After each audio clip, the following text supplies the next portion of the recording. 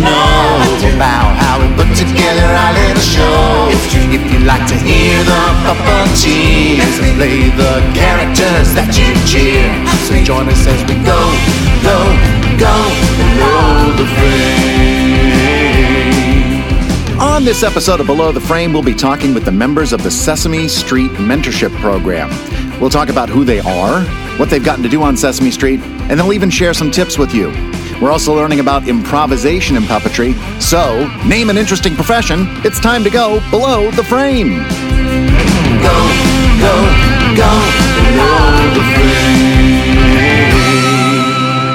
Welcome to Below the Frame. My name is Matt Vogel. We have a super fun and very interesting show for you today because we don't just have one guest that I'm going to interview, nor do we have two. We have 7. That's right, 7 people that we're going to get to hear from today. They are a group of puppeteers who are part of the Sesame Street Mentorship Program. A bit of history about that. On Sesame Street, I'm the puppet captain, which is a fancy title, but what it really means is that I do things like I sit in on production meetings and help come up with ways to shoot things from a Muppet standpoint. I also cast the Muppet performers in right hand and assisting and one-time character roles across Sesame's various projects. And on top of all of that, it is my job to look at who's out there in the world puppeteer-wise. So we hold puppeteer workshops at Sesame Workshop on a pretty routine basis. And out of these workshops, the 7 that I mentioned before, for the most part, were chosen from those workshops to be part of the mentorship program. And the program started in 2017 with a goal of deepening our bench of performers. We began with 4 members, and we have been adding people every season since then. And they're a group of really great people with a lot of diverse interests and talents, and they're so smart and so hardworking, and they're good people, and they also have a lot to say. So we should get right to that because I am ready. How about you? Good. Okay, then, let's do this. Let's go below the frame with the Sesame Street Mentees. Please welcome the mentees of Sesame Street, Tao Bennett, Austin Costello, Chris Thomas Hayes, Haley Jenkins, Kathy Kim, Spencer Lott, Megan Pifus, and there's one other member of the Sesame Mentees, Lara MacLean, but she was featured on the Wrangler episode of Below the Frame, episode 5, and she told her story at length there. So we don't really need to hear from her again, right, guys? Nah. She's had her time. That's right. She's had her time. How is everybody? Pretty good, yeah. Hanging in there, yeah. Great. Excellent. I've got some questions. This should be easy, but to start, I want to let people listening know a little bit about who you are, and to do that, I'll call you out, and if you could just please give us a little bio about who you are, maybe where you came from, what brought you to puppetry, any pertinent, important information that you'd like people to know. All right, so I'm going to start with you, Austin. Cool. Yeah, so hey, this is Austin Costello. I grew up on Long Island as a massive, massive Muppet geek. As Marty Robinson calls me, a Muppet geek. Like people know the stats of a baseball player or something like that, I knew the stats of the Muppet performers. I knew, oh yeah, that's Frank Oz, he's Grover and Yoda, who's not a Muppet, and Miss Piggy and Cookie and all them. And grew up watching The Muppet Show on a local channel that would play, and starting building puppets when I was in middle school. I didn't know what I wanted to do with my life, but I knew I was still watching Sesame Street, so I should either go that way or grow up. And I decided I'm not going to grow up. I want to do Sesame Street. And thank God we're here.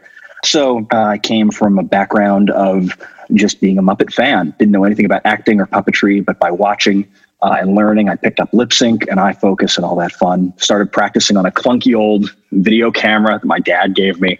My dad and mom, they did community theater and security work for the movies. So I think that my puppetry is kind of a zenith of doing behind the scenes work and performance work. So that's in my blood somewhere. But I'm a Yukon guy, I'm an O'Neill guy, and I'm really glad to be a mentee now. I mean, what a rare opportunity. Cool. Thanks, Austin. Megan? Hey everyone. I'm Megan. I'm from Cincinnati, Ohio. I currently live in Nashville, Tennessee.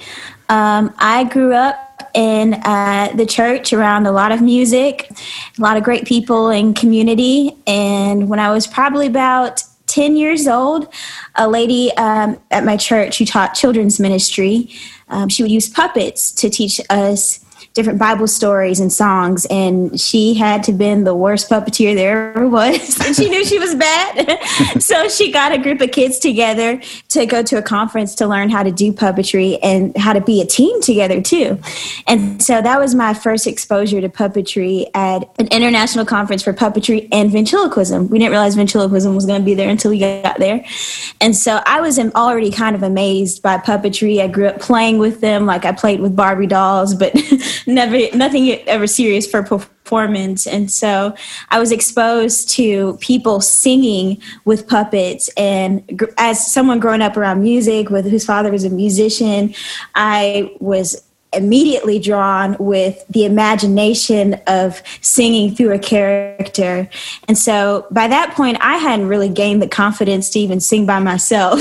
And so I picked it up when I got home. I told my parents I wanted to learn ventriloquism, got a good little puppet to practice with, and learned from library videos, VHS videos on how to do ventriloquism. And showed my friends at school, and the teachers noticed. And after that, I did my first performance at a school devotional, wrote my own little script. And from there, I was just in love with the idea of coming up with a conversation with a puppet. And that's one of the things that I love about Sesame Street is the interaction between the human and the puppet. It's two magical worlds blended together. So that's how I started through a Christian conference, and it just never stopped. Thanks, Megan. Haley? Yeah. Hey, guys. Thanks so much, Matt, for doing this, by the way. This is awesome. This is really exciting. Yeah.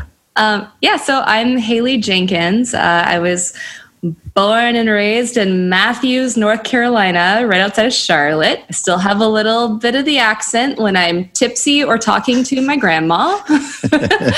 My background really isn't in puppets at all. I loved them. I had a lot of puppets I loved playing with, but I didn't grow up watching the Muppets or knowing anything about the Muppets. I loved the Muppet Family Christmas and Muppet Vision 3D in Disney World, and that was all I had of Muppets. I didn't watch the show. I went to school up in Pittsburgh at Point Park University for musical theater because I thought I'm going to be on Broadway, and and I got there and I loved it and it was wonderful, but something was missing. And what ultimately brought me to puppetry was that there was an audition to do the college program down in Disney World. And at the audition, they had, dancing, character stuff, and then they had a puppetry portion. And then they also had a Power Rangers audition. And at the time, I was like really into like fitness and martial arts stuff. And so I auditioned for both. And I got into both. I got into the puppetry department of Disney World, and then also I was in line to be trained as a pink Power Ranger. But then when I got down to Disney World, they accidentally scheduled both things at the same time. I talked to my scheduling person. I was like, wait, what do I do? And she's like, oh, just choose one. You'll do the other one down the road. And I was like, well, I'm going to do puppetry. That sounds cool. And then I never became a Power Ranger, and the rest is history. Thank you, Haley. Yeah. Chris. Oh, that's amazing. What's up, folks? I can't get over that. I love that. I'm Chris Thomas Hayes. I'm from Hartford, Connecticut. I grew up watching Lamb Chop and Sesame Street and Gerbert. Everything. It's anything puppet stuff I loved a lot. Studied musical theater when I was in high school and theater in general. And then I went to the Hart School of Music in West Hartford. And then after some money issues, transferred to Berea College on full scholarship in Kentucky. And I did theater there as well. While I was there, I would have flashbacks of, as a kid, traveling to Atlanta to visit my father and going to the Center for Puppetry Arts, and just remembering how amazing those shows were and watching the puppeteers come in and out of it, and watching how Jim Henson cut the rope on the first day and back in the 70s. I was like, what? And while I was in college, I was like, man, maybe puppets. Maybe that's my spot. Maybe that's where I can find a niche to kind of explore and jump off. And after college, I went on tour. I moved to Cincinnati. I walked into Madcap Puppets like one random day. They weren't auditioning. I just walked in and said, "Hey, you guys hiring puppeteers?" And they said, "No." And I said, "Take my card, take my resume. I can really do this." And they said, "Okay." And then months later, I thought I graduated college. My mom had the car packed. She was like, "Are you coming back home?" And I was like, "I think I'm just going to chill here and see if something falls my way." And so I hung out in Kentucky for maybe like a month, and then my phone rang, and it was the Madcap Puppets. They said, "Hey, random guy who came in, we're actually having auditions."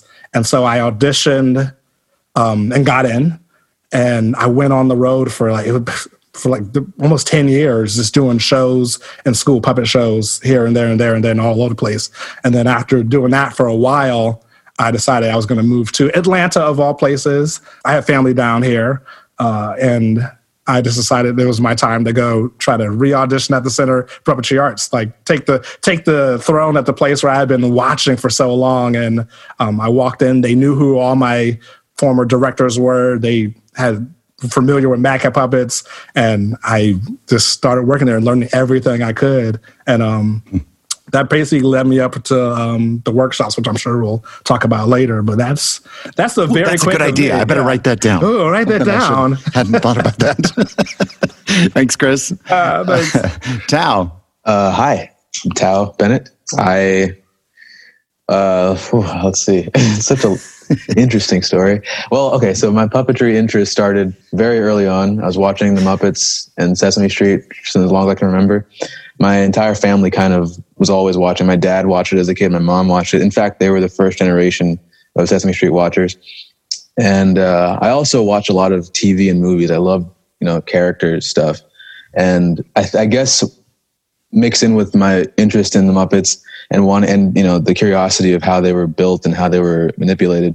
I also wanted to be a performer, and, watching all those classic comedies from long before I was born, long before I was even a thought, those things really interested me. And so I wanted to do that stuff, but I knew that I look the way I look, and it's a very specific thing that I could do. So, but with puppets, it's different. You could do anything with puppets. You can be any character you want to be. So I guess somehow I was aware of that at an early age and kind of just put all of my energy into learning that so that I could be that performer and play those characters while looking the way I look and not having to be seen at all, Yeah. So. Thanks, Tao. Spencer. Hey, I'm so happy to be here, everyone. My name is Spencer Lott. I'm a Kansas kid, I think, like you, Matt. Yep. And I was a PBS kid, first of all, so I grew up watching Sesame Street, the puppets on Shining Time Station, Mr. Rogers' Neighborhood, all these great kind of a wide variety of style of puppets that were all happening at that time. And I've got a kindergarten paper that says, "I want to be the next Jim Henson." And I've got I had incredible teachers and incredible parents who said yes, who encouraged my love of puppetry and said, "Okay, if you want to do this, then you should get good at it." And so I took sculpting classes and dance classes and acting, and just kind of started to cultivate my artist toolbox. And then, so many things, when people find out you're into one thing, then they encourage it. And so I started getting puppets for gifts, for birthday presents, or one of the big ones for me was the No Strings Attached book, the Jim Henson Creature Shop book. You remember that, the giant hardcover one? And so from first grade on, if you asked me what I wanted to be, I want to be a Jim Henson Workshop animatronic puppeteer. It's such a brat thing to say, but it was the longest job title I could possibly think of, and it was in Hollywood. It was making magic. It was one part robots and one part puppetry, and it was a little bit sciencey, and so I was just obsessed with it. And then my family, my uncle is a kind of photographer, filmmaker, and he had these old Cinefex magazines, and so we go over to my uncle's house and just pull off all these Cinefex and just pour through all these and then so from an early age I love behind the scenes, and so puppetry kind of scratched that itch for me.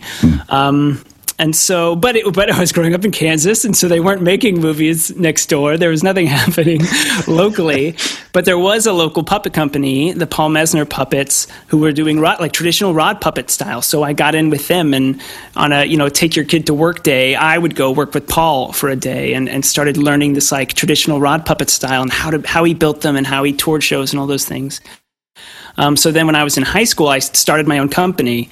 And I found that I could doing one library show on one Saturday morning, I could make more money than all my buddies who were mowing lawns for a month. And so it was the first moment to say, oh, this is fun. I get to do what I love to do, and they'll pay me for it. And so I started from there. I went to University of Kansas. I couldn't afford UConn. I really, really wanted to go to UConn, but I couldn't afford it. So I went to the state school and got a general theater and film degree. But the cool thing about that program was that I got to kind of customize my curriculum. So I took costume design, improv, directing, Greek and Roman myth, Muslim studies of the Old Testament. Like I got to take a wide swath of things, which was also good for my artist toolbox. And because my parents saved so much money going to state school, then I got to go to the O'Neill, and I got to go to P of A regional and national festivals every summer. So that kind of became, a puzzle piece to my kind of puppetry education. So it's all support. I've been very, very fortunate to have incredible support the whole time. Yeah. Thanks, Spencer. And Kathy. Hi, everybody. My name is Kathy Kim. I'm a late bloomer to puppetry. I feel like there's like two schools. Either you come out of the womb being like, this is for me, or you kind of like, it happens at you, kind of like Haley's story. I'm the latter. I grew up in New York, in Queens, and then in Long Island. And I'm a PBS kid like Spencer, Sesame Street, Mr. Rogers, all that stuff, and loved the Muppets growing up. And I guess I like dabbled in puppetry here and there, but it never ever occurred to me that it's something that I could pursue. I had traditional Korean immigrant parents who like, they wouldn't even let me go out for drama or theater. They're like, it's a waste of time. It doesn't even look good on college applications. It's not for you. I'm like, okay. But, inspired by Sesame Street, which was such a big influence in my early childhood. I mean, we didn't speak English growing up in my house. And so I learned English, watching Sesame Street. And inspired by that, I wanted to go into children's television and production. Again, puppets, that normal people don't get to do that. It wasn't even like a thought in my mind. But if someone said, hey, what's a fun fact about you? What's your dream job?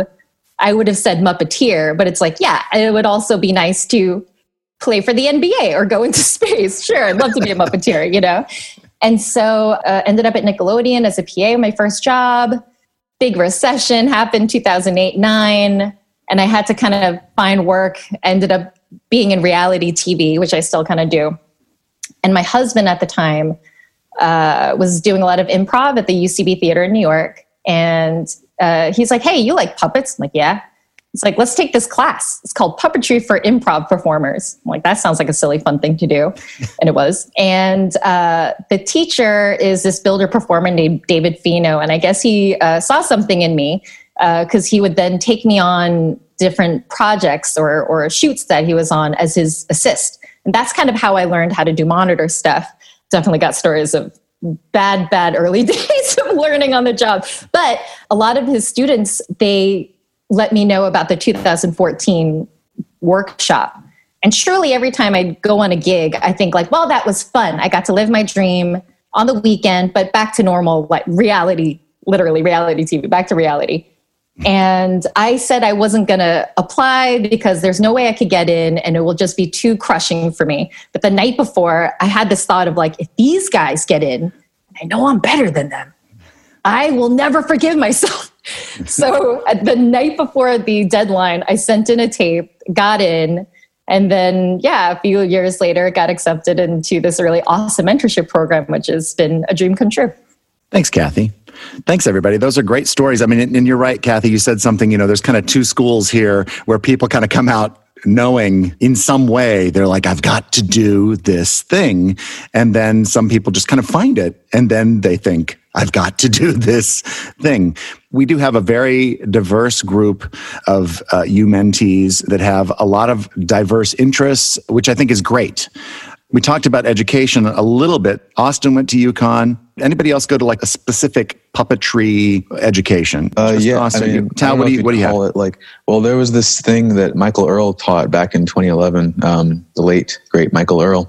He had this like monitor class that he would teach in Manhattan, and I was like a kid among adults. I was like 11 among like 30 to however else year olds taking these. Like that was the first time I tried monitor stuff. Was that like a weekly thing? Yeah. I forget how many weeks it was, but it was a few weeks of just workshopping camera and monitor work. And you would bring your own puppets, or they had puppets provided for you. And yeah, it was actually very, not intense. It was actually very low stakes, but there was something about it that was like, oh, it feels real. Like I'm doing something that like I'm learning from it, Any other monitor observations? Yeah, Chris. Yeah, it was weird when I first started doing it because I've been doing theater puppetry for so freaking long. I was like, I got this. And it was the summer before I met my wife. Steve Whitmire came to the center and did a monitor night, just teaching the folks how to do monitor stuff. And we were like, all right, let's see this. Hands went up in the air. We was like, I've never done a puppet before. Nothing would work. I was like, I don't know. He did one for kind of like general audiences, and then he did another one like a week later for just the puppeteers at the center. And he had this rig set up that would blink a light around the frame, and you were supposed to look at the lights. We were like, oh my God, I'm trying to focus and my arm is shaking because my hand's over my head. So that was just, the learning curve was insane. Yeah, it is. It's one of the things that you have to get in order to do what we're doing. UConn. Austin, can you talk a little bit about UConn and the kind of puppetry that you learned there? Sure. The UConn program is absolutely amazing. And the program, I don't know if it was Jen Barnhart or Pam Arciero that talked about it here on Below the Frame, so go back and listen to it, plug in the show. Thank you. There we have it. Go listen. It's great. They're great, great friends. They're already listening to it, though, Austin. Oh, yeah. So good. Then you people should keep listening to it. Thank you for listening to us. Thank you, Kathy. Yes, that's exactly right. Yeah, you don't want them to interrupt. You don't want them to stop now. Right. No, in the don't middle stop of this now. one. No, we're in the middle of something. Matt asked me something. Right. Give Matt the respect, if not me. So anyhow, Frank Ballard was an incredible puppeteer and a teacher, and the program was very marionette and rod puppet heavy, from what I've been told. When I was there in 2011 to 2015, the program, again, under Bart Rockaburton, we did absolutely everything. There were marionette courses that ran for the full year. It was first marionette performance, then marionette construction, because the thought was that you have to understand how gravity and the puppet work together before you can come up with your own fully crafted marionette from scratch. There is a monitor class, which Bart says is devoted to Muppetry. And when I was there, Marty Robinson came in to teach 4 weeks of it, which was crazy, crazy cool. I had known Marty since I was 13 or so. He came in to teach, which was crazy cool. There were shadow puppet courses. There's American puppet history, which runs from the time that settlers hit our continent up until us writing our own 10-year plan as our final paper. So we really covered absolutely everything. And when I auditioned for the program, my professor, this guy Bart, was saying, make sure you learn more than Muppet stuff, because it's important. You don't just leave UConn and go right to work for Sesame Street or something. There are 1,000 avenues that you can do, and learning rod puppetry and shadow puppetry and even puppet history. Everything is so important. So what did we learn at UConn? Everything. Very cool, Austin. Yeah. Spencer, you were talking about Paul Messner in Kansas City. I actually worked with Paul Messner before moving to New York, and we did rod puppets. Tell me about rod puppetry and your experience with Paul Messner just a little bit more, if you could. So working with Paul was incredible because he was a Midwestern artist who started in his basement and then grew this company, created a nonprofit, had a board, and built a building, and would collaborate with other professional and regional theaters around the community. So it was a great example of someone locally doing something that I could identify with, or something that I might look to. And he does this kind of traditional rod puppet style, which is kind of, very almost an American kind of style. The shorter rods, 2 or 3 feet long, usually made out of oak. And working for him, I got to learn from top to bottom how to make them, what makes a good rod puppet, what makes a bad rod puppet. As a performer there, we would go through his repertoires, all the shows that he developed. And so he'd pull up a box and he'd say, we're going to do Rapunzel this year, but this Rapunzel's 30 years old, so we need to remake all these puppets. Yeah. And so you had 3 weeks to remake the entire cast of Rapunzel, and so you figured it out, and you'd take them apart, and then realize, you shouldn't have taken that apart, and put it back together, and figure it out. But it was a great kind of on the ground training for that style of theater. And there's things I love rod puppetry because they're good actors. There's a lot of good storytelling you can do. Rod puppets are grounded in a way that I find super satisfying, and they have very direct control compared to like a marionette or something. So I love that style. I still go back to that style whenever I can. For, I think, Haley and Kathy and maybe Chris, well, and Tao too, you guys were kind of inspired by the Muppet style. Is that true? I mean, Haley, when you were in Disney, was that the style that they were going toward? Yes. In Disney, the 2 shows that I worked on were Voyage of the Little Mermaid. I played Flounder, and Playhouse Disney Live on Stage, where we played a whole cast of different hand and rod characters. And just to plug those puppeteers down there real quick, like that, those guys and ladies are just some of the most talented puppeteers in the world, because they work so hard, but also it's such a great training ground because, you've got your hand up in the air with these heavy puppets that are built to last 10 years. That's the idea. And so there are these stiff, heavy puppets, and you're doing 6 shows a day, just lip syncing to tracks. And so it just trains your hands so well.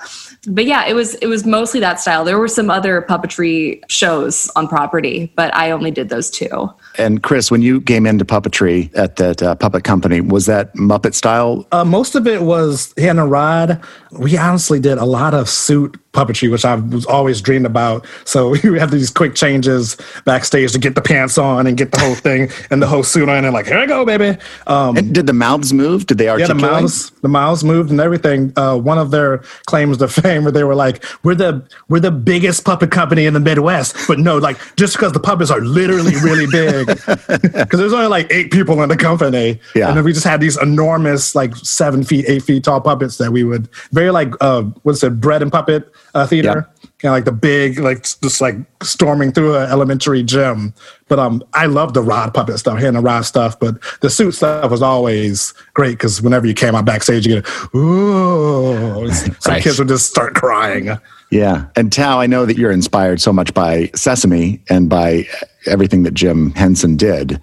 Did you ever try any other kinds of styles of puppetry other than the Muppet style? Yeah, I mean, growing up, it was less of that. I didn't start really delving into it until, I guess, somewhere after high school. But when I was 6 or 7, my parents tried to put us into, different things to get us into different interests.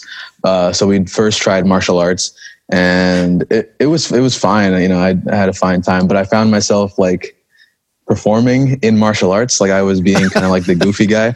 And so my parents were like, okay, well, maybe we should put Tao in theater. So they put me in a theater company called the Rose Theater. I was living in Nebraska at the time, so that's where that is.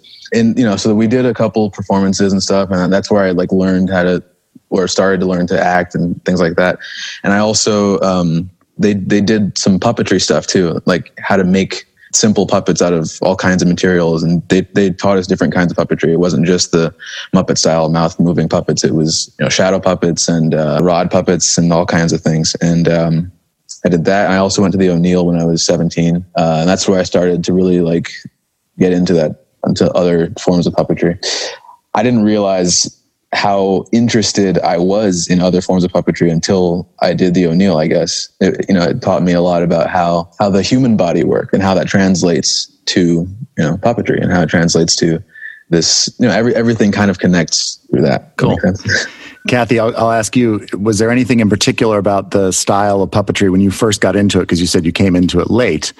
You were just doing monitor puppetry Henson style puppetry. Is that correct? Yeah, it started out, it was like the hand and rod style, classic Muppet style for stage, because we did end up forming an improv troupe that performed pretty briefly.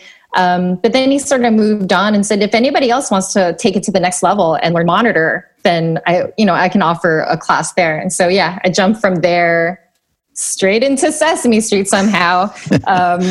Imagine my luck. But, I did get to work on Helpsters last year, where there was a little bit of tabletop, in front of a green screen. And so I got to assist on that, and I really love it. I'd love to do it more. But yeah, no, I would love to learn other styles of puppetry. I just haven't been able to yet. Yeah. I got to jump in and say that Kathy was a ninja on Helpsters. her main job was to stand behind Hart and assist Hart, and we would have cameras moving all just on a jib moving around, and you would never see Kathy. She That's not true. If you watch the first couple episodes, you see a little bit of me. But I had the weirdest job on Helpsters. I don't know if it's okay to jump into this. Yeah, please. I had the strangest job on Helpsters. Hart was the big walk around character, and Ingrid Hansen, the performer, would have her right hand in the mouth, her left hand in the arm, and then they cut like a seam, like the back of the arm seam, where I would shove my right arm in, and then because Hart sort of like tapered down, I would have to slant my body and like figure out what the skinniest angle of my body was in relation to the camera, and figure out a way with a moving camera, sometimes walk with her, sometimes dance with her, and just be constantly just shifting my body in a slanted squat. And that's how I spent the summer of 2019. It was a blast. Very cool. And Megan, you started with church puppetry, but then you started doing ventriloquism. Yeah, it sort of happened. So I started off doing puppetry, and I was learning ventriloquism on my own. Our puppetry team, we would get together probably about once a week to practice for children's church, where we would perform. That was our only gig.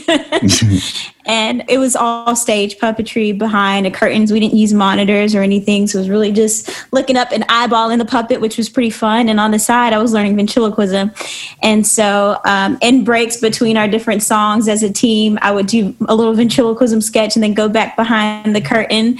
And this was when we were about maybe 10 to 13 years old. We went back to that same conference where we learned to perform and compete. But by the time everyone got to high school, they became too cool for puppets. And I was like, where are you guys going? And I was the only one left. So I was like, well, looks like I'm going to be doing ventriloquism. I'll just talk to myself. But no, I really did love it. So I continue to do ventriloquism at my church and then other churches and schools. And, all this talk about different styles of puppetry, I almost forgot that I dabbled in other styles of puppetry. I really loved marionettes. I never incorporated them into my performance, but I loved figuring out how to make an object move like a human. So I would make marionettes out of clay and cloth in my free time. And that was just kind of a small aspiration of mine of being able to master building a marionette and getting to move the different joints and body parts. But those are really the main styles of puppetry that I dabbled in: marionettes, stage puppetry, and ventriloquism. And monitors was a complete new beast for me a few months ago. Yeah. You're our newest mentee. Yeah. And monitor work is a new thing for you. So if you guys, your other mentees, can picture yourself back when you were just learning how to do the monitor, can you give Megan any helpful hints or any words of encouragement? Yes, encouragement. Austin. Yeah, first off, it gets better. The more you do it, the better and better and better you're going to get. One that I think Paul McGinnis taught me, familiar to some of us. That's my husband. That's your husband. Focus really on your centering. If you're doing like a centering exercise, being really in the middle of the frame, not only using the logo that you have, like if it's Samsung or whatever make of TV or monitor it is, but focus on dividing the screen in half based on the center where the puppet is to one side of the monitor or the other. And you can kind of keep tracking where exactly center is. If you're going right to camera, focus on one side of the monitor and kind of keep that space even. Spencer. Megan, I've found, and it's continued, that my growth on monitor goes in steps. So I'll hit a new skill, like looking straight to lens. I'll do that. Yeah. Like, okay, great. There's one thing, but then it'll plateau. It'll plateau for a while I'm building up other skills, and then I'll kind of level up. And so it's definitely a curve. And I found my eye is much more refined than my skill. Still, I can identify the tenets of good puppetry and identify what I should be aiming for, but still just knowing that even a decade plus, 14 years into it, I'm still refining and working on my consistency in stair steps. It's not a clean thing that I got to learn overnight. That's not what happened for me. Yeah. Kathy. One of the things that Marty Robinson taught us at the workshop is that it's not necessarily that you get to a point where you're perfect every time. You just keep improving until you get quicker and quicker at catching and correcting mistakes. And that advice I've taken with me since that first workshop. Yeah, Tom. I will say, there's one thing that I think helps, especially for you because you're so musically inclined. I think lip syncing to songs like on the monitor, that is something that has at least helped me a lot when learning it, because then you're learning to something that is very specific, like the sound of a song. It teaches you to hear what you're supposed to feel and see, if that makes any sense. Yeah. That's really good, Tao. It also takes away that necessity of I have to also create a voice and a character and say something that's going to, you don't have to do that because it's a song. And if you know the words, you can just kind of focus in and hone in on that. Chris, did you have something? Yeah, my thing is, which is like, it's new agey, is the fact that we all have now cameras in our pockets all the time, which has really changed. For me, I have to have whatever I'm working on readily available so that at any point in time I can just move right into it.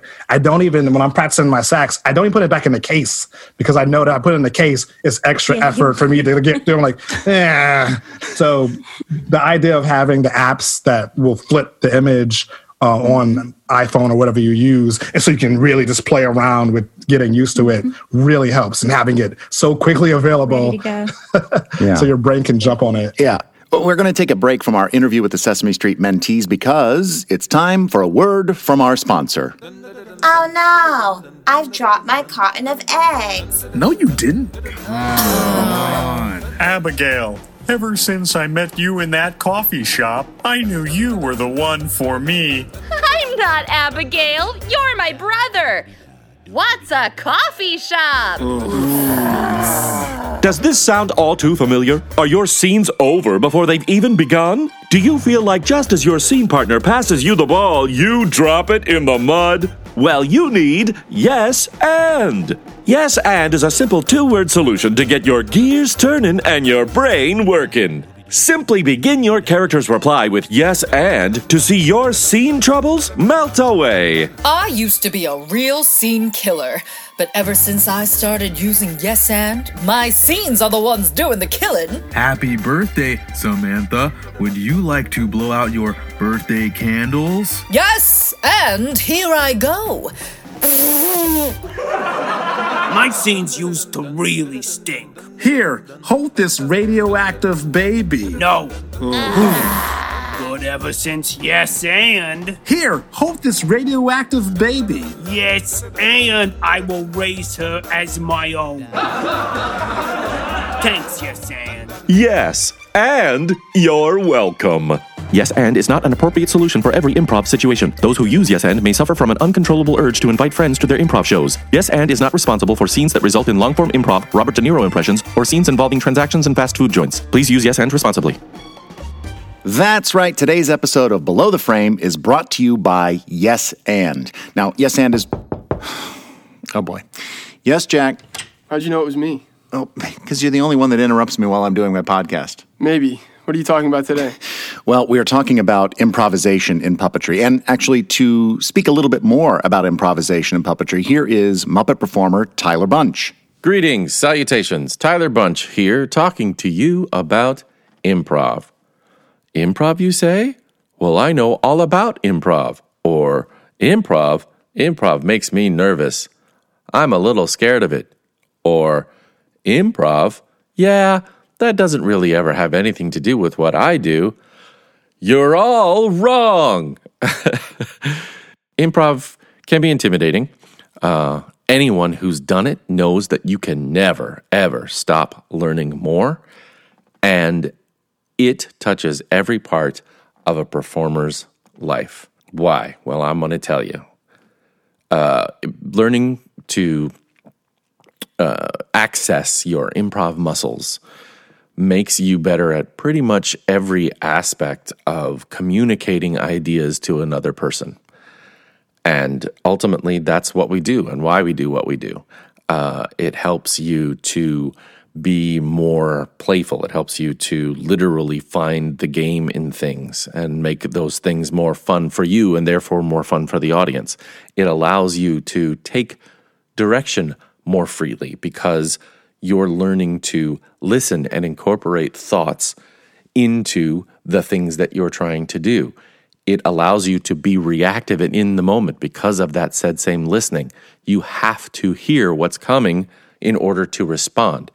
Acting is reacting. Puppeteers are actors. You have to literally listen to what's coming before in order to know how your character needs to say the next line or be involved in the next moment. It also gives you more confidence in your own ideas because I promise the more that you do it with in front of other people, the more you begin to realize your ideas are valid, they contribute, and you're better at this than you think, or it helps you realize how you can get even better. So in that vein, it gives you confidence and makes it easier for an audience to kind of climb into whatever character it is you're trying to present to them. So you notice I haven't said anything about being funny in any of this. A lot of people, when they hear that word, they think, oh, improv, I need to be funny. Well, yes, it does improve your ability to make humorous moments happen in front of an audience, but not through the effort of being funny, through the effort of being specific. The specificity of a character and their approach to something can be informed by your ideas, your specific take on things, the information set in your head that allows you to paint those interesting colors, put those interesting facets on the way a character communicates something. And you do that by more readily accessing that information set that is uniquely you. You are never more interesting to an audience than when you surprise them. The characters that we like to watch, we kind of know what they're going to do or their attitude. We sit and wait to watch how it's going to happen. How are they going to bring their unique take on the world to this moment? And the way you help mold and create those unique aspects of the character is by simply mining the unique things that are about you. There's a game that I play when I'm helping young folks or inexperienced or anybody who wants to come in and play around and do an improv gym, where we do the old one-word suggestion thing, and I basically ask everyone to think of a unique story about their personal experience and think of another word that has to do with that specific experience. Like everyone's done word association where they're like, red and ball or whatever, where you come up with the first word that comes to your brain. Well, instead, you come up with a word that's unique to your take on red. Some emotionally connected thing to that color. And everyone in the room comes up with something unique because it's personal.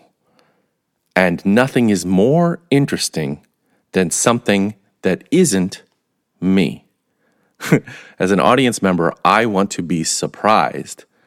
And to hear that you've got a different take or to hear that you have a different experience with the subject matter than I do is engaging. And more often than not, when you're entertained or you laugh at something, it's because you were surprised by it.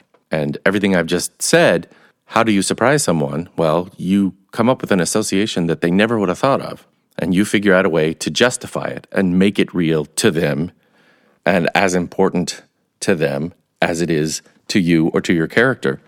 And that's basically what performing storytelling is. Someone's unique experience being translated for an audience in a way that they can absorb and identify with. That's improv.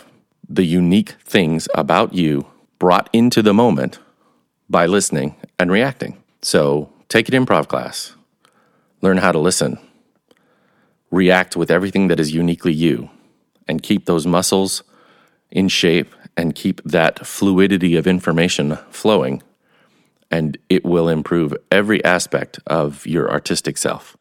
Thank you, Tyler. So you see, Jack, improvisation is... Well, that's my time. Thanks for having me, Dad. Okay, thanks, Jack. What? Okay, bye. Bye. Okay, I'd like to thank Yes And for being a sponsor of Below the Frame.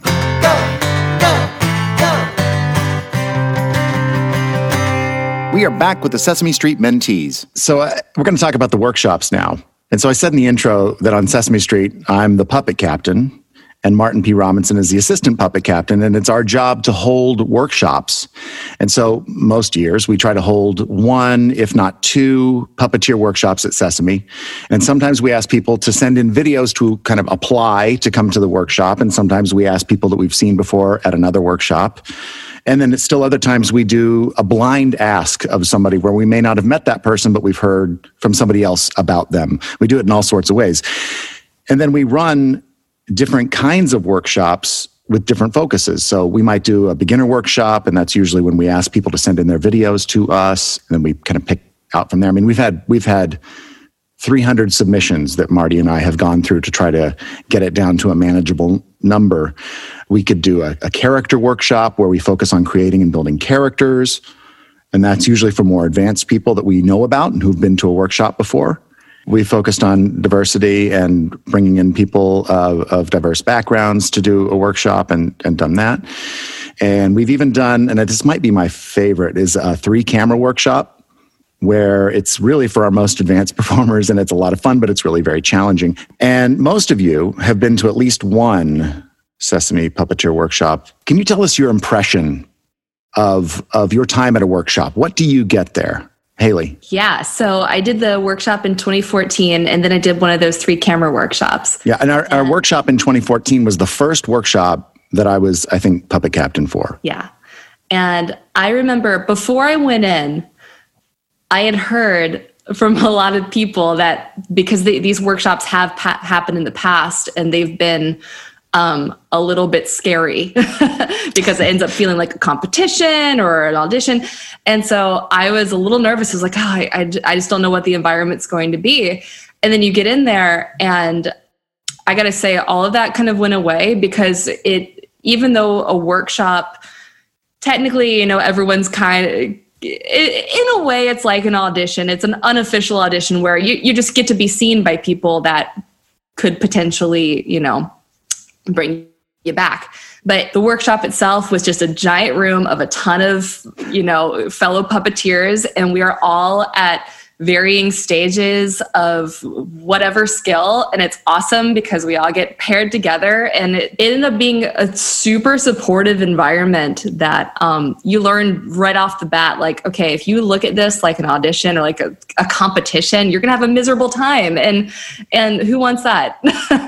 Just kind of felt like a 3-day fun, let's all throw some Sesame puppets on and mess around with each other and learn a few things. And it's also a great opportunity if you're a puppeteer. Most puppeteers are working in a vacuum. They've not met other puppeteers. And it's really a great opportunity for you to meet other like-minded performers and network in that way. Boston? It's really probably their first time in a professional monitor setting. That's not just going to be, it's my FaceTime camera or it's my dad's camcorder or something. It's going to be, okay, no, these are like studio cameras and lighting, and you got the right background. You got puppets that work really beautifully, made by the Henson Company.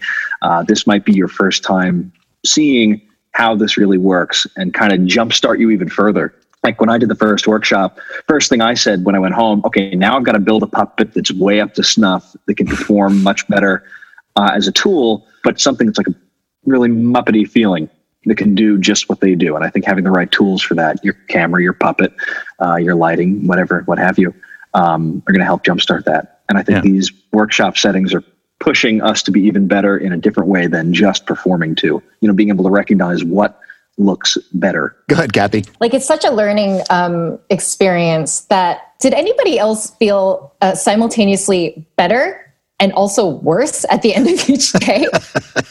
Because you learn so much and you grow so much, but then you're like, oh, and then you're just like running over all the mistakes and like, comparing yourself to everybody else. Like, I left every day feeling like invigorated and also just like, oh gosh, I have so much more work to do. That's intentional. No, it's not, but it's inevitable. I mean, I think if you're really putting your heart into it, and we lump a bunch of stuff on you right away, and then we just keep on adding to it. And the hope is that some of it will stick. We know that not everything is going to stick, but hope that some of it does. And so that then you'll be able to become critical of your own work and then be able to add to it and improve. Spencer. Well, I was just going to say one thing that helped frame it in my mind, especially having gone to the workshop in 2006 and then coming back to a workshop in 2014, was the idea that there are actually no jobs. This is not an audition. There are no jobs. So that's just so important. And so I've been able to change my frame of reference to think, oh, this is a diagnostic for me as an actor, as a performer. This, first of all, we can pat ourselves in the back and be like, holy crap, we are in the room. We are in the room where our mentors and our heroes are passing on this information to us, and whatever sticks, is great. But we're doing something right to be in this room, which is exciting. And then to use it almost as a callback, or as if you like to be competitive or not, or as a diagnostic to say, oh, okay, I am actually doing this very well. I've been working on this skill set, but you know what? This other side of me is I need to cultivate these skills. So next time this comes around, I'm going to be a more well-rounded performer. So I love it as a chance to check in with my practice and with my art and see, okay, this is where I stack up and this is how I can keep growing. Tao. I agree. In fact, the first workshop I went to in 2016, where I met quite a few of you. I met Spencer there. I met Kathy there. I think Haley and me might have been there. I don't know. But maybe not. Anyway, the point is, I saw, going in, I was 16 and I thought, oh, well, I'm probably the youngest guy there, which means I'm probably very good, which means like, I don't have a lot to learn. And then I went in and then I was immediately humbled. And, a good thing about those workshops is that they're honest. Matt, Marty, and Peter are very honest about what it is that you need to work on, and also the things that you are good at. But they give you specifics, and they give you a chance to try things and fail at things and just keep trying. And one of the best parts about it is that it's collaborative. You're paired with people, and you have a chance to work with a partner, and that's something you don't get from working at home. At home, you're often doing things by yourself and just trying technical stuff alone. But then when you're with someone else, it's often you end up coming up with characters, whether it's intentional or not. It makes you better at acting and relating to someone else. It is all in the idea that we want you to recognize in yourself, what do I need to work on? Where do I need to improve? So it's something a little bit what Spencer was saying, and then you too, Tao, that we try to point those things out to you. For me, one of the things that I'm really particular about is having a bold character and how to create those bold characters, especially if it's like we're doing this one-page thing where it's 30 seconds. How are you going to get across a bold character in 30 seconds? And just kind of allowing yourself to be vulnerable enough to just put something out there. And it may succeed or it may suck, and it's okay either way, And another important thing, I think, for me that I'm looking for at these workshops is I'm looking for good people, nice people that work well together. Nobody wants to work with an asshole.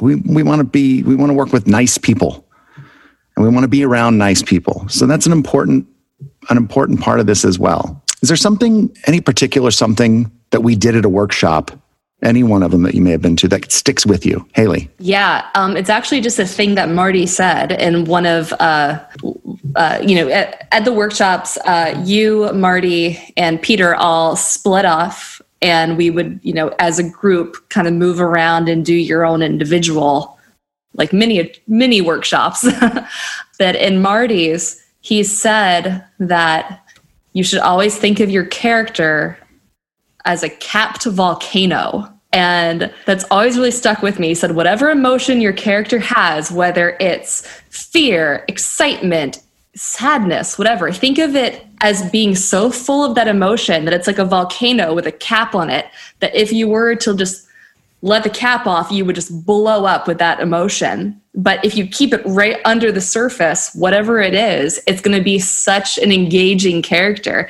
And then if you look at Telly Monster, he said, he was like, Telly he always has to be holding on to something, because if he let go, he would fall off the edge of the earth.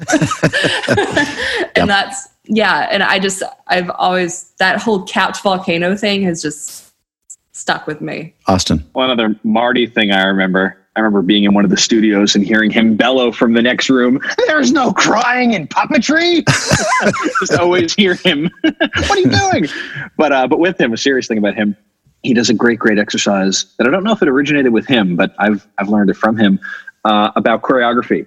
And it's in a few different beats. You go right, left, right, left, up, down, forward, back. I think that's it.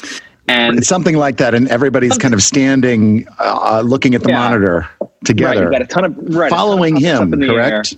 Right. And his rule is we all get it right 3 times in a row or we don't stop. And that's a great way to practice at home too. Chris, did you have something? So I'm on the Marty train too. Sorry. Yeah, man. Well, he's got such experience, and he's trained hundreds of people, if not thousands of people, all over the world. He's got. But I remember him saying specifically, and I swear it's on a sticky note somewhere in this room. He said, "Being safe is never going to serve us." And I think about that a lot. I'm like, dang, he's right. And when I think about the things we do at the workshop, we usually, sometimes if we're lucky, we'll end it with lip sync, which is just like, lip sync in your brain. You're going, oh, come on, baby, one more exercise. Don't screw this up. But really, you should be like, this is the last thing. Let's go out and have fun. And so it's just balancing that thing and then realizing, like, man, I just need to go all out and see where my ceiling is. And that's a lot of the issues I have, even as a fleshy actor, seeing where my ceiling is, what I can do. Yeah, and I think a lot of the things that Marty says, he's not just talking about puppetry. He kind of lives by that philosophy of, not being safe. He also does this exercise that I love that is, and Tao, maybe you know this one, it's, can you go any bigger? Mm-hmm. Tao, can you tell us about that exercise? What is that? Yeah, this is something that's very useful. Again, not just with puppetry, but fleshy acting as well, any kind of acting. It's, how far can you go with what it is that you're trying to convey? And I have this problem, I think, excuse me. I think just, in general, like I'm very subdued. I keep things to myself quite a bit. And the drill is to just, whatever the phrase is that you're saying or whatever it is that you are saying or doing, how big can you do it? And they keep saying, do it again. See how much more you can, Yeah, and I think Marty is like, until you're bleeding from your mouth, until you're spitting up everything. blood. Yeah.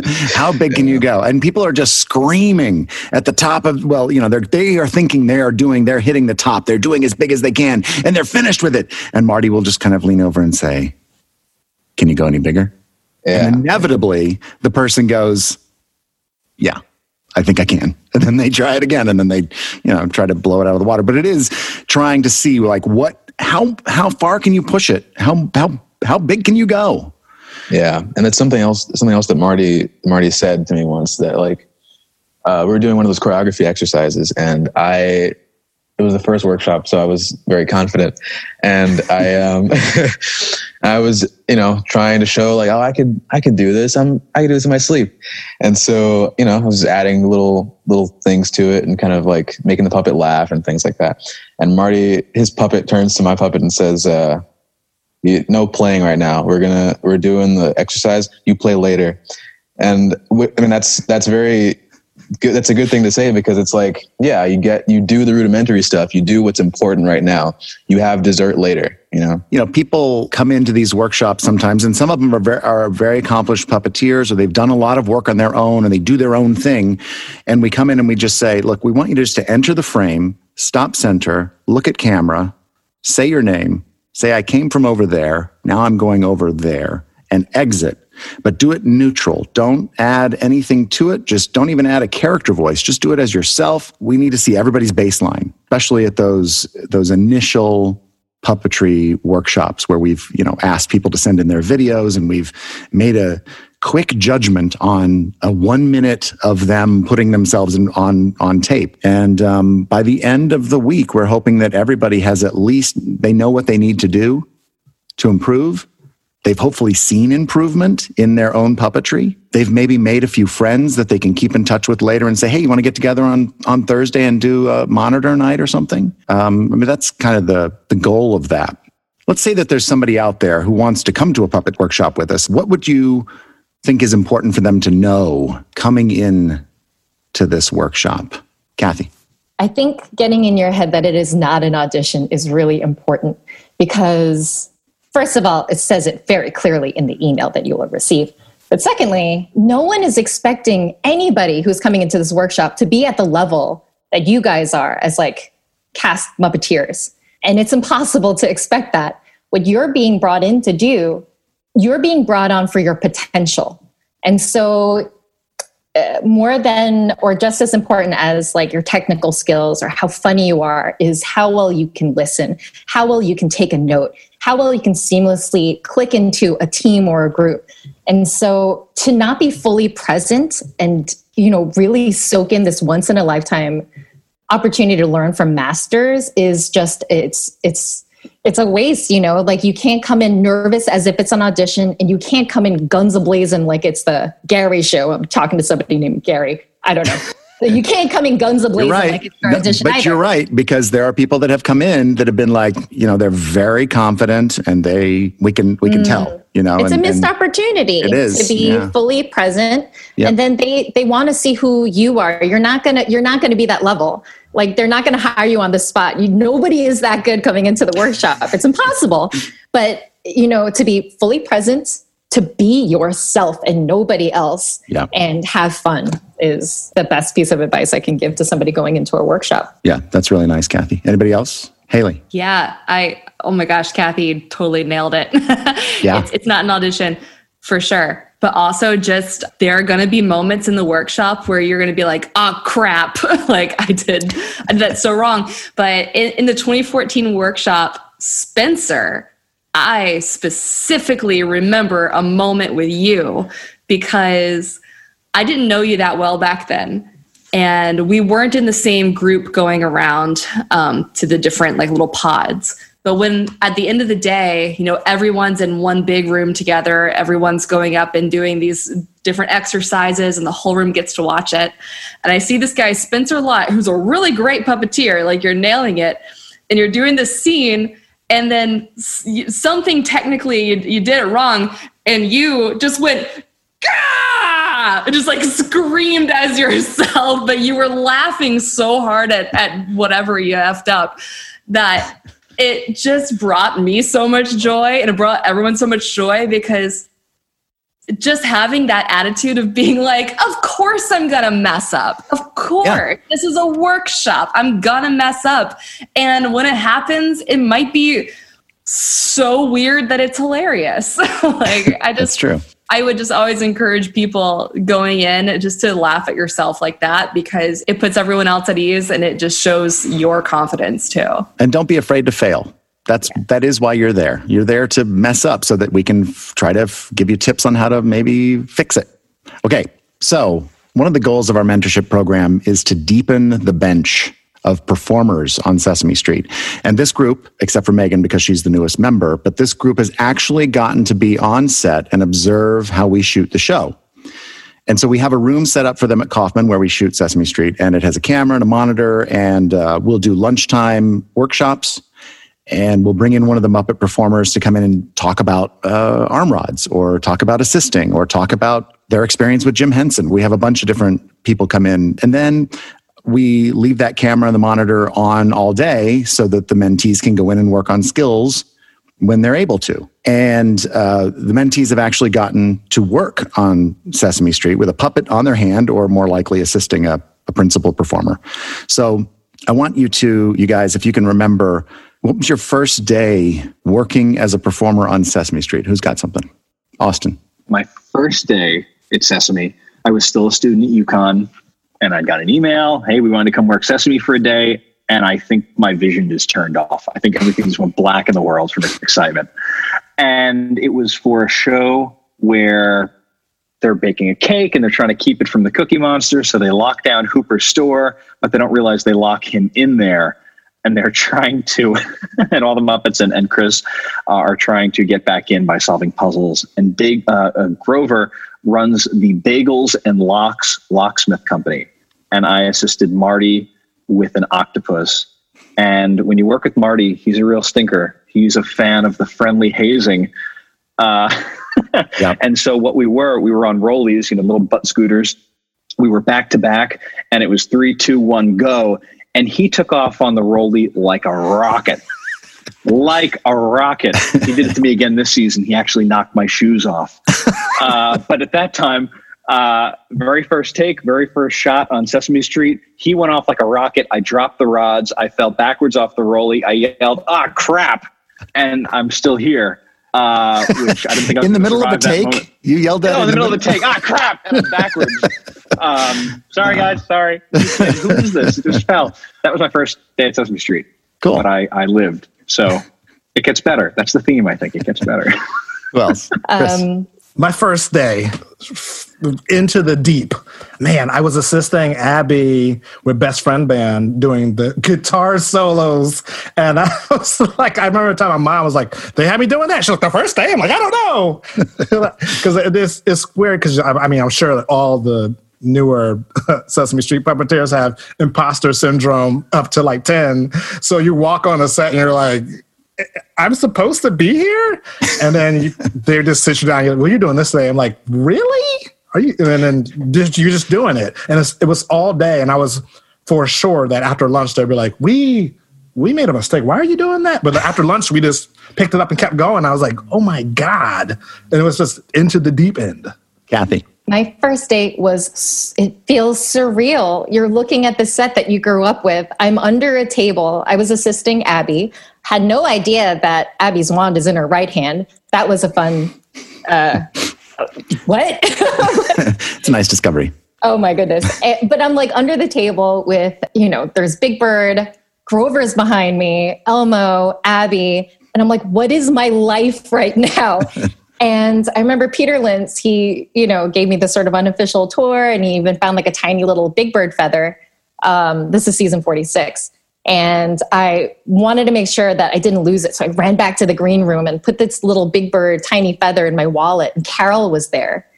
And he said, I'm like, I didn't want to lose it. And then he's like, oh, that's a small one. You should get a full-size feather. I'm like, okay. And I ran away. But then later that day, between takes, I feel a tap on my shoulder. And it's Carol. And he's bending over to give me a full-size feather. I'm going to cry talking about it. And I felt like, not that I watched The Bachelor, but when they give you the last rose, I'm like, oh my God. And I was like, thank you so much. And he said, it's a special one too, because it has silk backing. So it doesn't, I'm like, stop talking. I'm going to start crying. And so, terrified, survived Abby's wand, surreal, Carol, feather, magical. Who else? Tao. So my first day was season 48. And I remember the day that you told me I was going to be on that season, Matt. It was the second day of my workshop. And the very end of the day, I'm about to leave. And you're like, hey, Tao, we're going to have you on this season. And I didn't say anything. I just went, cool. And so I, taken aback. And I was very excited. So the day comes and I'm 16, so they think that I'm a kid. Like, I am a kid. So they don't take me to the Muppet room. They take me to the kid green room. That's right. Yeah. And I didn't know any better. I was like, oh, I guess that's where I'm supposed to go. I'm a kid. And so I'm there for like 15 minutes. And I got there early, but 8:15 comes. And they're like, "Oh, where's Tao?" And I think it was Marty that called. He calls up and she's like, "Oh, I'm sorry." And then so I'm walking back to the Muppet room and everybody's there. Pam's there, Marty's there. It's actually a full cast that day. All the Muppets are in, and so everybody's in the room and they're like, "Oh, Tao, he's finally here. He made it to the Muppet room," and I'm assisting Rosita's abuela that day, and that was played by Jennifer Barnhart, who's left-handed. So her left hand is in the head and her right hand's in the hand. So my left hand is to be the character's left hand, which I was not prepared for because, usually it's right-handing. And it's not that different. In fact, it's quite easy. Well, not easy, but it's easier than, doing the main character. But still, because it's, the monitor stuff and I'm not left-handed. It was a bit of a jarring experience, but I got through it and it was a lot of fun. And constantly getting, teased for being a kid. Haley. My first day ever assisting a Sesame character, I was actually assisting you, Matt, on the Katie Couric talk show. Oh, yeah. Yeah, you were doing the count for a Halloween episode. And I was your right hand. And as soon as we popped up behind like the little couch, we got rushed by like 20 children. Yeah. It was amazing and crazy. But my first day on the set, first thing I did was as soon as I walked into the set, I walked over to Big Bird's mailbox and looked in it because I always wanted to know. And there was some sheet music in there. It was very exciting. It was actually, there was stuff in the mailbox. But I was playing a dog character. It was I don't remember the name of the episode, but there's a counting moment where there's like 5 dogs and each one like barks for like 1, 2, 3, 4, 5. I think I was dog number 4. And in the scene, like we did like the barking and then we were supposed to all run around and kind of like get excited and it's just sort of chaos. And we did the shot and I'm running around with the dog and then we watch playback and in playback, you can see the entire top half of not just my head, but my face, because you can see my face staring up at the dog and just smiling because I'm like, oh my God, it's happening. It's happening. I just paid no attention to the monitor. And of course we had to do another take because it's just 5 dogs and my face running around. That's funny. It was very exciting. Spencer. So I was on the F train between 4th and 9th and Smith and 9th when I got an email that asked for my availability for a Sesame job, and I lost my mind. And it was not only was it a Sesame job, it was Sesame and SNL. And it was like it was like a skit. And I was like, I should probably retire. It's never going to get better than this. And so Pam must have been busy or out of town or something. So, cause I was right-handing for Marty, we were on the roof of Sesame Workshop with Telly Monster and Kate McKinnon shooting something for Mashable. Except it's a real skeleton crew. It's just like threw it together and it's so small that the only way to get audio for Kate McKinnon is a microphone that Telly Monster is holding. And so I'm here holding the microphone, and then they're like, Spencer? And I'm like, oh, I'm fired. I'm done. I'm out of here. And they're like, can you hold the microphone closer to Kate's mouth so we can record her audio? And I was like, this microphone is plugged in? This is an actual microphone? So if you watch it back, you'll just see like Kate and then just like this microphone just like hovering around her face because I was so nervous. And then my first day on set was season 46 and I was assisting Johnny T. And it was a live hand. It was a small puppet version of Bruno, live hands taking out some trash. So we had to rip some cardboard and slough it off and do like some fun assisty stuff. And it was it's the moment that you all described. It's just surreal and magical and terrifying in all the best ways. So yeah. Has anything ever really gone wrong for anybody on Sesame Street on set that you care to share? Failure is a big part of learning. So it's don't fear failing. Chris, what do you have? Oh my God. Okay, so this is two-parter. The second part involves Spencer. It's the Christmas special, and there's a movement. The camera jibs along. All the characters are running to see Santa pull in. All the characters. And so I ended up with both of the two-head monsters on.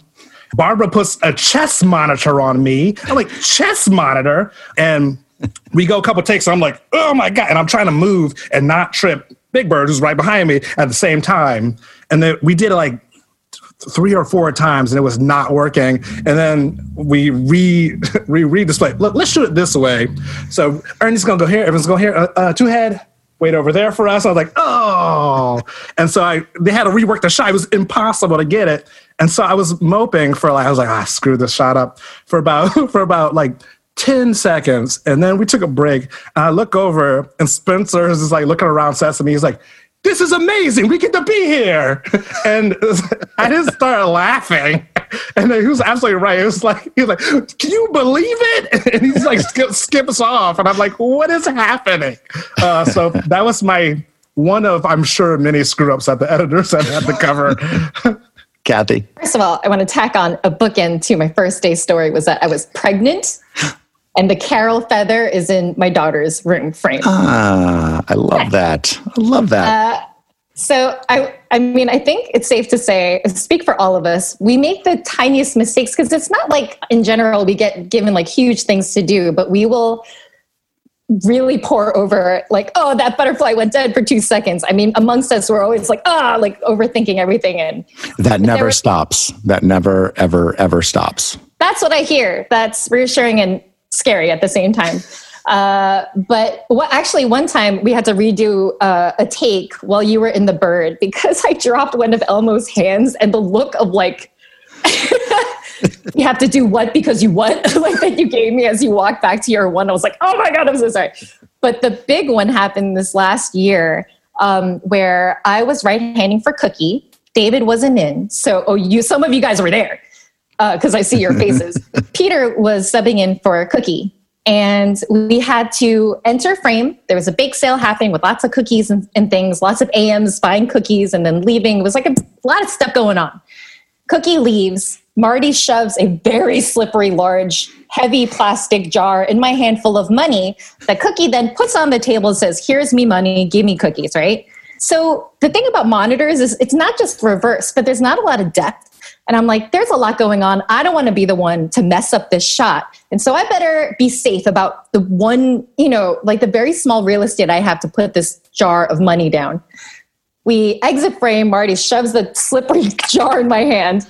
We enter back in the frame and I use my wrist to feel where the table is. And I put the jar on the table and cut, right? Something else went wrong. But Peter's like, hey, when we do this again, I want you to slam that jar down definitively. I don't want you to just slide it. I'm like, okay, we do the take again. But I'm like, oh, it's slippery and I only have this much room to place it down. He's like, no. If we do it again, Kathy, slam it down definitively. Give me my cookies. I'm like, okay. Take 3. We're getting really close to lunch break, so we got to get this in. Leave. Marty shoves the jar. I come back, slam the jar on something not hard like a table, something soft and organic. It is Leslie Carrara's head. Oh, no. National treasure, Leslie Carrara's head. And so then at cut, I'm like, oh my gosh, I'm so sorry. And they're like, what was that? And she's like, that was my head. I'm like, okay. So we go to lunch, we come back, and to make it worse, they're like, okay, let's watch that last take and make sure that, like, should we get it again? So in front of the entire crew, we watch as a jar of money slams down kind of behind the table, and you see Abby Cadabby unnaturally jerk up and scream. Oh, man. Yeah, I think we got to do that again. So can anyone top that? Okay. Tal. I don't know if it'll top this story, but it's definitely up there for pretty gruesome. I wasn't even working this day. I was 11 years old. And I've never told this story except I told the story to John Cody, but no one else because it's so embarrassing. Well, don't worry. No one else will hear it except for us right here. That's not a fact, Matt. You're wrong about that. Sorry. I guess it's a safe space. I can tell the story now. When I was a kid practicing puppetry, my parents, they would be very quick to say, oh, that's not right. You got to do it like this because the thing. And I'm like, oh, okay, well, I guess you know because you're my parent. I guess you know better. Sure. So as a kid, I had that mindset that like, if it doesn't work, that someone off camera will tell me. So when I'm 11 years old, Kevin Clash invites me to observe one day. And he's doing, I think it might have been the first Elmo the Musical. And Elmo is tap dancing on a whale. And it's Kevin doing Elmo's head and John Tartaglia doing the arms and John Kennedy doing the feet. And multiple takes. I see like, I'm looking at the monitors, like I'm watching the whole thing, and I see like some like, Johnny K's head kind of pop up a little bit. In the middle of the take, I'm like, oh, hey, John, your head's popping up there. and Kevin, he's like, don't do that. I'm like, oh, okay, yeah, but, and he's like, no, we see it. We'll take care of it. I'm like, okay. And so another take happens, and it happens again, and I'm like, oh, hey, your hand's in the shot there. and Kevin goes, okay, you want to like look around Hoopers? Let's see what's in Hoopers. Okay. And I was like, whatever, sure, I'll look around Hoopers. Let's take a tour. Yeah. You were just trying to be helpful. I was, and I thought I was being helpful. Right. I was just prolonging the day, though. Those are great. Okay, we are going to come back with the mentees in a bit, but first, we are going to ask a puppeteer about not puppets. Ask the puppeteer about not puppets. Today we ask John Kennedy a question about not puppets. Okay, John Kennedy, did you have a favorite pet growing up? We had a hamster named Hammy Doodle that was a fun pet. But I always loved my first cat, Charlie the cat. It just showed up at our house, and we took it in, and we'd tell Charlie it's time to go, and Charlie would kind of wash up and get ready, and then we'd take him. Yeah. That's ridiculous. Ask the puppeteer about not puppets. We are back with the Sesame Street mentees. I mentioned observation. And a little bit ago, believe it or not, we ask you guys to actually sit out on set when we're in production and watch us while we shoot. And that's how it used to be, kind of informally. People would come in and they would observe and they would take in how we work, kind of like Tao did when he was 11. He came in to observe. But now it is an essential part of our program for the mentees just to kind of be there on set, sitting on the floor, almost at our level or near us, somewhere near us so you can observe. What do you think is valuable about observing? And what have you observed specifically? Things that you may have picked up that are helpful to know. Austin. I think that I don't want to use the phrase unsung heroes, but there are a lot of people that make every shot work. All of the core Muppet performers are absolute wizards in more than just character and voices and manipulation. There are times where I've watched Tyler Bunch, who I dearly love, catch a falling lamppost, specifically at the same point over and over again. Maybe I think it was season 50, where Peter Linz, who's amazing, not only as a performer and a teacher and an incredible, kind human, but he does incredible right-hand technical things and cowboy switches. And of course, there's John Kennedy, who I think is the absolute king of assisting. I feel like we're all going to nod in agreement that Johnny K is the man, who also taught an incredible learning lunch, as you brought up, Matt, about assisting. So a lot of things that you pick up that you wouldn't know, like, oh, that had to be a person who's not just doing Elmo or Abby, which is also incredible and important and hard. But there are a lot of things you catch just by sitting on the floor level, watching below the frame. Understand. Kathy. There's definitely stuff. There's a set culture, where to stand, where not to stand, when to talk, when not to talk. And then I feel like there's like a very specific culture when it comes to TV and film puppetry, because you guys have like a shared language, like in terms of how shots or edits work. There's like monitor etiquette. There's just like all these like ways to be on set that you're not going to get from just learning, in a vacuum, because it really is such like a team effort. And then also just like, seeing how everybody operates differently is really interesting. And I think that is also valuable for us who are usually working as the performers assist, like seeing what everybody's styles are as well. And it's not something that you're going to get from teaching, but just by watching them actually working. Good. Spencer. I think I like to think of it as almost approaching it from a macro level or zoomed out or director's eye. It's like, how does the show get made? What are the steps to get the show made? How is that happening on set? And then what is my role? What is my cog in the machine? And how can I make sure that I'm eliminating any obstacles that would get in the way of my tiny, tiny part being successful? And so like really approaching it as a performer and you know, there's a tendency like, oh, I'm not playing, you know, if I'm not playing a central character, I can kind of turn off my actor's brain. But really, if you come into it, like those days, I don't know about the rest of you all, but like when we leave after days of observing, I'm exhausted. I am like mentally wiped because there's so many things to learn. And then when you get thrown a character, when you get tossed into an opportunity, there's that many more things that you don't have to worry about.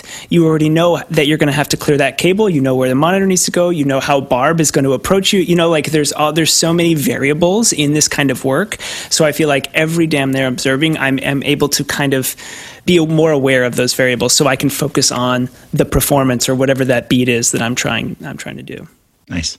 Spencer, you mentioned characters, and some of you have gotten to play characters on Sesame Street, whether it's actually on the street itself or in social impact programs, projects and specials, or even at our CNN town halls. So real quick, I'd like you to tell us the character that you've gotten to play and for what project that was, and just tell me a little bit about that character. I'll start with Tao. So I play this character named Tamir, who's a brand new character that was created to talk about racism and how it affects communities and individuals. And this character is an 8-year-old black boy. He's very positive. I think he has a very positive outlook on his own life and the lives of the people that he is friends with and his family, despite, you know, the things that he encounters in our world, namely racism. That's right, Tao. And you did a great job with him. Thank you. It was really nice. It was great to see. I know you called me the week before saying you were nervous about it. Understandably, you know, it's a big character and it's addressing a big issue too. And we can't solve the issues, but we can help bring it to light a little more and give a little bit of insight. And I think you did a beautiful job with it. Thank you. Tao, you did amazing. You killed that. If I haven't already told you. And Tao is super smart, and the way you just brought so much life and energy in that childlike manner, and you could tell he was super smart, but you could tell he wasn't a 22-year-old Tao. He was a little smart boy who's just trying to make the world better with his cousin. You did an amazing job with that. I was going to piggyback on to Megan's comment because I watched too, and I was like, oh my God, Tamir is so good. And I was just like watching this like, this in awe because it's so nice. There's a lot of little tiny nuances. Both of y'all guys, I'm sure we'll talk to Megan. Man, I was just so impressed with you guys and proud. Yeah, and Megan was Gabrielle, right, in that same special. Can you talk a little bit about her? What you think about Gabrielle? Yeah, without getting too far off topic, I am so grateful to play the role of Gabrielle just this entire season of life. I tried reaching out to Sesame Street 3 years ago and heard back this year from Matt, and the timing just seemed absolutely perfect because I feel like this year is a year that I really needed the support and to see the culture of Sesame Workshop and see an organization being so proactive to respond to issues like this and not just respond to them, but take it as an opportunity to teach children. Because honestly, since, you know, all of the incidents that happened with law enforcement earlier this year and up to this date, I've been so anxious about, you know, what am I going to tell my son when he's old enough to, you know, to really understand these concepts? And here I am getting to help put that together, things that he can watch. And so I'm not going to cry. I have pregnancy hormones. But no, I'm so grateful for Gabrielle and to have the opportunity to mold it from a parent's perspective. How would I want a 6-year-old girl to talk to my girl or my daughter or my son about racism. And so Gabrielle is a 6-year-old girl on 123 Sesame Street who's just helping her cousin. And I really feel like she's a young activist, but still has a youthful playfulness. And when I was first introduced to her, I kind of watched old tape of Gabrielle and her hanging out with her friend Prairie Dawn. She just likes to play, and she's just trying to understand the world around her.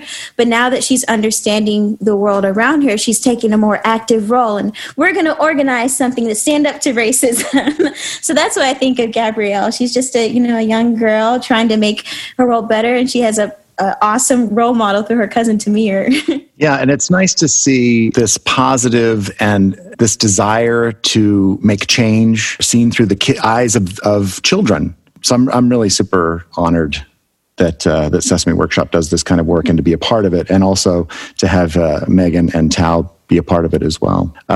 Let's go with Haley. Yeah, just to piggyback on that, it's just really cool what Sesame is doing with all of these issues. It's really an honor to get to be any part of any of these conversations surrounding these difficult topics. But I play Carly, and Carly is part of the, it's a 2-parter initiative. She's part of the foster care initiative for Sesame communities. And then also she's part of the addiction stories that Sesame is kind of bringing out through their Sesame communities. And she's a cute little 6.5-year-old monster whose mother is going through an opioid addiction. And when I first got this character, to be honest with you, I felt really connected to her. And I don't always feel that with a character. Sometimes it's just like, just find the thing that connects you to it. Yeah. And with her, I really, really felt it. Growing up in middle school, I met a girl who was, her name was Mariah, and she was a foster kid, and she was really tough, and she'd been through so much. And I've just thought about her all my life. And for some reason, as soon as I got Carly, Mariah just like popped in my head, and I try to honor her story in whatever way I can, thinking about her whenever I'm playing Carly. Because Carly, I think she's very matter of fact, because she's had to be an adult way earlier than she should have been. But she's also a kid, she's 6.5, she's a kid. And it's just, it feels really special to get to bring her life. I love her very much. It's the best way to put it. I just love her. Yeah. And Kathy and Spencer, you guys are part of a family. You want to talk about that? I get to be Spencer's mom.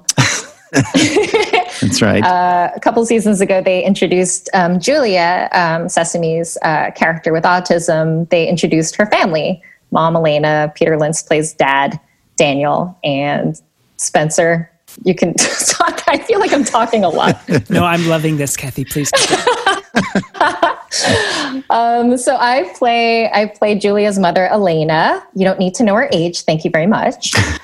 She's very warm. She's playful. She's an art teacher, so she's very creative, and she kind of uses that creativity in both coming up with routines for her kids to help them navigate everything that a family needs to navigate in a day, but also uses that to be flexible when those plans don't always work out, but in a fun way. I'm still trying to get to know her a little bit too. Yeah. Well, you've only done her a couple of different projects, and, she'll continue to grow should that opportunity come up, just with anybody's characters as well. Each time you get to do them, you can add a little bit to your arsenal and get to know them a little better. Spencer, tell me about Sam. So Sam is a real joy and a privilege to be able to play Sam. I've done a lot of theater work, a lot of live work with young people with autism. And probably met hundreds, 200, 300 families, and met dozens and dozens of versions of Sam, who are young people who are similar to the duality that Haley mentioned. They on any given day, they either get to be a sibling and a kid, or on the other day, they need to be a caregiver. and their families ask a lot of them, and they always rise to the occasion. They become another caregiver for that family, and so much of the attention often goes to the young person with autism, and so to be able to give a voice to the sibling, to somebody like Sam, is just it's an honor and it's a dream, and I think it's really important to be able to spotlight that part of the dynamic. So it's a joy.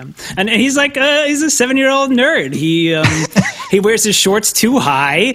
He loves soccer and science, and I think he's growing into this double identity of figuring out when can he play with Julia and when does he need to help out mom. And so I think as we every script that we do, we get a little more comfortable in those characters, and we're kind of letting them grow, and it's super exciting to see where he's going to go from here. Yeah. What I love about the initiative is that I love that we're bringing awareness to autism, but I feel like so many of the themes that we hit on are global, just like there's no one textbook definition of a child with autism. There's no textbook definition of a child. And so the themes that we hit on about like trying to be, flexible and, go with the flow and change the plans. And, I feel like it's applicable to any family, really. Absolutely. Austin. Yeah, no. So, I only just came on this past January of 2020. So I haven't done any major character things, but I think that some of the fun of the Muppets and Sesame Street is all the background stuff. I know that we know from the old days of the Muppet Show, what's going on the second level backstage, things like that. I know I was having a ton of fun doing things like Honkers this season, which have a dear place in my heart. My brother, that was a favorite of ours growing up. So now being able to do that. Or me and Spencer had a blast in one episode, just holding the two-headed monster in the background. We were cracking ourselves up. In between takes, of course. When the camera was rolling, we were all business. Somebody came over to us and whispered to the two-headed monster, "You're not going to do that on camera, right?" And then moments later, Marty came over and said, "You guys are doing great. This is hysterical."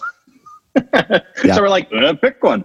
But anyway, no. So I think that even if you're not doing a major, I don't want to say major character, a character with a voice, you don't have a line or something, you're still contributing to the world of Sesame Street, and that it's a living community with lots of different monsters and bears and pigs and frogs and chickens and things.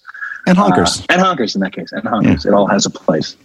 And Chris, you are the only one here who has taken on a legacy character. Yes, indeed. On my birthday, that was crazy. On my birthday, I got the call that was taken over 2019 for Hoots the Owl, which is major for me because, I watched them way back on Sesame. It was always one of the characters I watched for the longest time. And it's essentially like, and Kevin Clash is like one of my favorite puppeteers. So it's essentially like someone's like, "You're playing for the Bulls now." And that's Michael Jordan's locker. You can put your stuff in it. I'm like, put my stuff in Michael Jordan's locker. Okay, cool. And that whole process, like just taking over a legacy and seeing the legacy has just been super humbling, even to be around that puppet.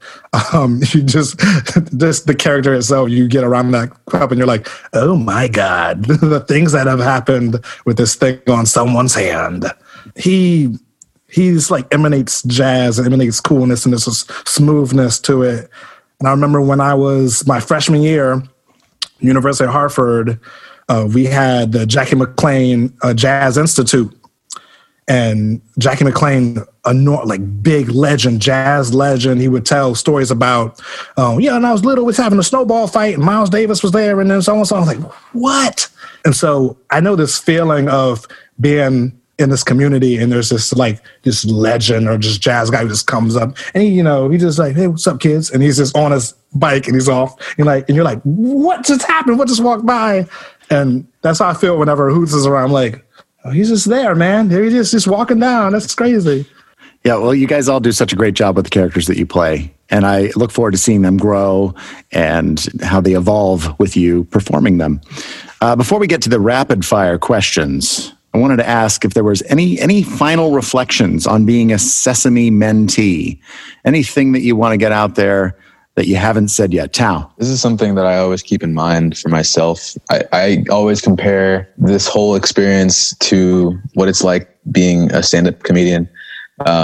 because the way it works is, at least in this particular experience of ours, that you work on your own for a long time and you try to get your chops up to snuff as much as you can, and that's not unlike a comedian working the clubs and just constantly trying things. And then, you get invited to a workshop and it's like, playing the Tonight Show. It's the first time really getting to show those who you admire what you can do. And then when you get that call, it says you're going to be on this season. It's like Johnny Carson calling you to the couch. That feeling, it's like, it's unlike any other feeling. And then from there, you sail, or at least you try to. And it's something very special that not everyone can relate to it, but it's definitely something that, at least it's yours. You feel it for yourself and it feels good. Spencer. I just wanted to shout out how hardworking this group of people is. I don't think any of us are sitting around waiting for Sesame to call. We were on other sets. We're doing other jobs. We're hiring each other. We're producing. We're pitching. We're writing. So I feel so lucky to be a part of this group of people who's hustling in the industry, and then we get to come to Sesame to continue to develop. I think it's a testament to how hard you all work. So that's a great point, Spencer. Really great. That's true. A lot of you do work in the industry, doing other stuff. Kathy. To piggyback on that, I feel like this group has such a weird and specific bond that, and it's so hard to define because we're in such a unique position where we are at we're just like at the edge of this very small mountaintop. You know what I mean? And we're right there at our dream. We have the same, things that exhilarate us and terrify us. And it's such a small little club that I feel like, and I'm so happy that in the last season, we've expanded the group because it's just like a bigger family. Because I remember that first season that we had the mentorship, it would be me, Haley, Tao, and Spencer all huddled together. Is this okay? Can we stand here? I mean, it's a dream come true, but also just constantly I don't know. You know what? Strike this. I'm done talking. I love this. Understood you, Kathy. See, Megan got it.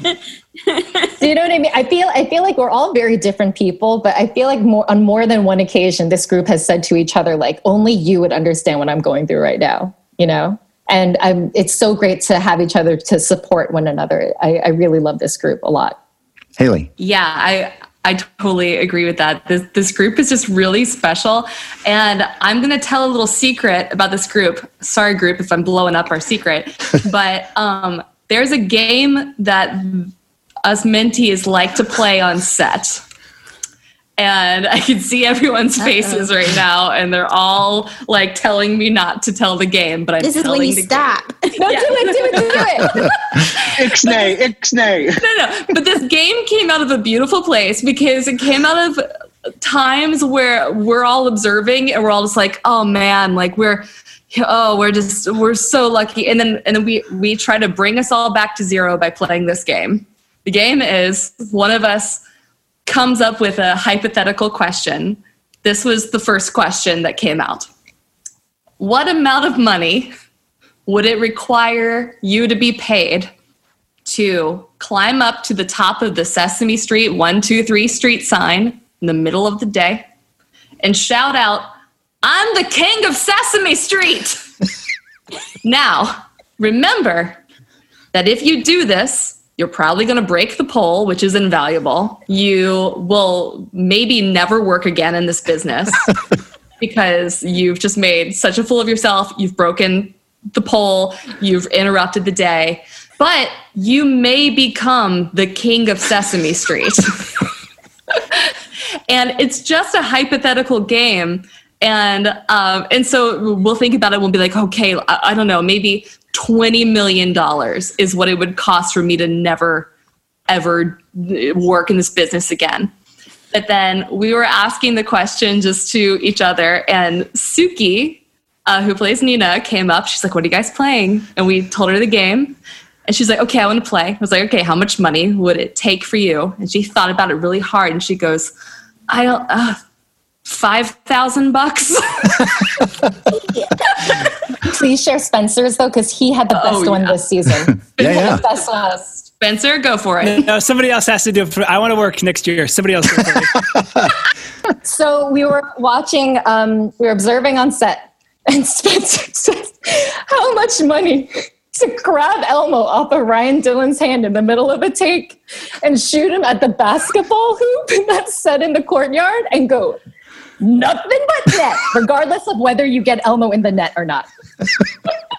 That was my personal favorite this Matt, season. it's an honor and a privilege to be. It's a real honor. Listen though, it's to break the, tension. Well, yeah. Yeah, I agree with that.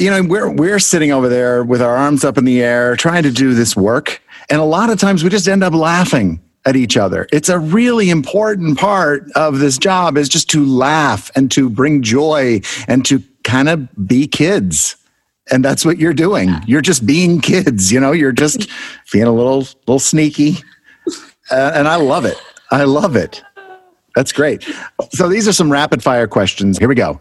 What is the hardest part about being a puppeteer? Tao. I have a follow-up question.